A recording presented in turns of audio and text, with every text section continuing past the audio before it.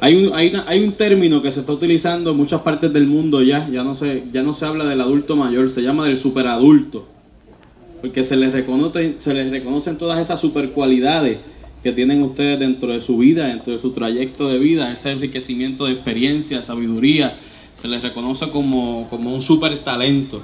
Y en muchas partes del mundo ya se está cambiando eso de adulto o edad avanzada a superadulto. Así que ustedes son los superadultos de nuestro pueblo. Y para mí, más que un reconocimiento, quiero agradecerle todo lo que han hecho, porque con su esfuerzo desde cada uno de sus espacios han desarrollado la sociedad que tenemos hoy. Si no llega a ser por doña Heli, por mi abuela, una superadulta, porque si le digo otra cosa me regaña, doña Callita, abuelo Man, abuelo Nono, si no llega a ser por ellos, pues yo no tuviese un papá alcalde y una mamá servidora pública, de quien conocí el servicio público y el valor que tiene en la sociedad el servicio público, y a lo mejor no hubiese sido yo político.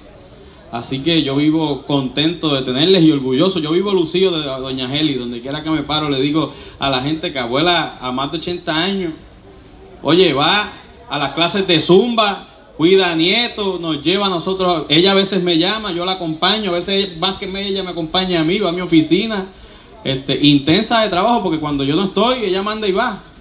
Así que yo vivo orgulloso y donde quiera que me paro lo digo, de tener a doña Heli con nosotros. Y gracias a Dios, pues, dentro de todo, mi experiencia de vida ha podido vivir los momentos más importantes para mí, la graduación de la universidad, de la maestría, la juramentación como representante. Gracias a Dios que me ha permitido tenerte aquí. Así que a todos ustedes, una vez más, gracias. Gracias por lo que hacen y lo que continúan haciendo desde sus espacios, porque qué mucho falta hace. A veces uno se sienta con las personas cuando yo visito en el distrito y escucho esas momentos de antaño donde el jíbaro ya no había que tener un contrato. La palabra del jíbaro se cumplía, o de la jíbara.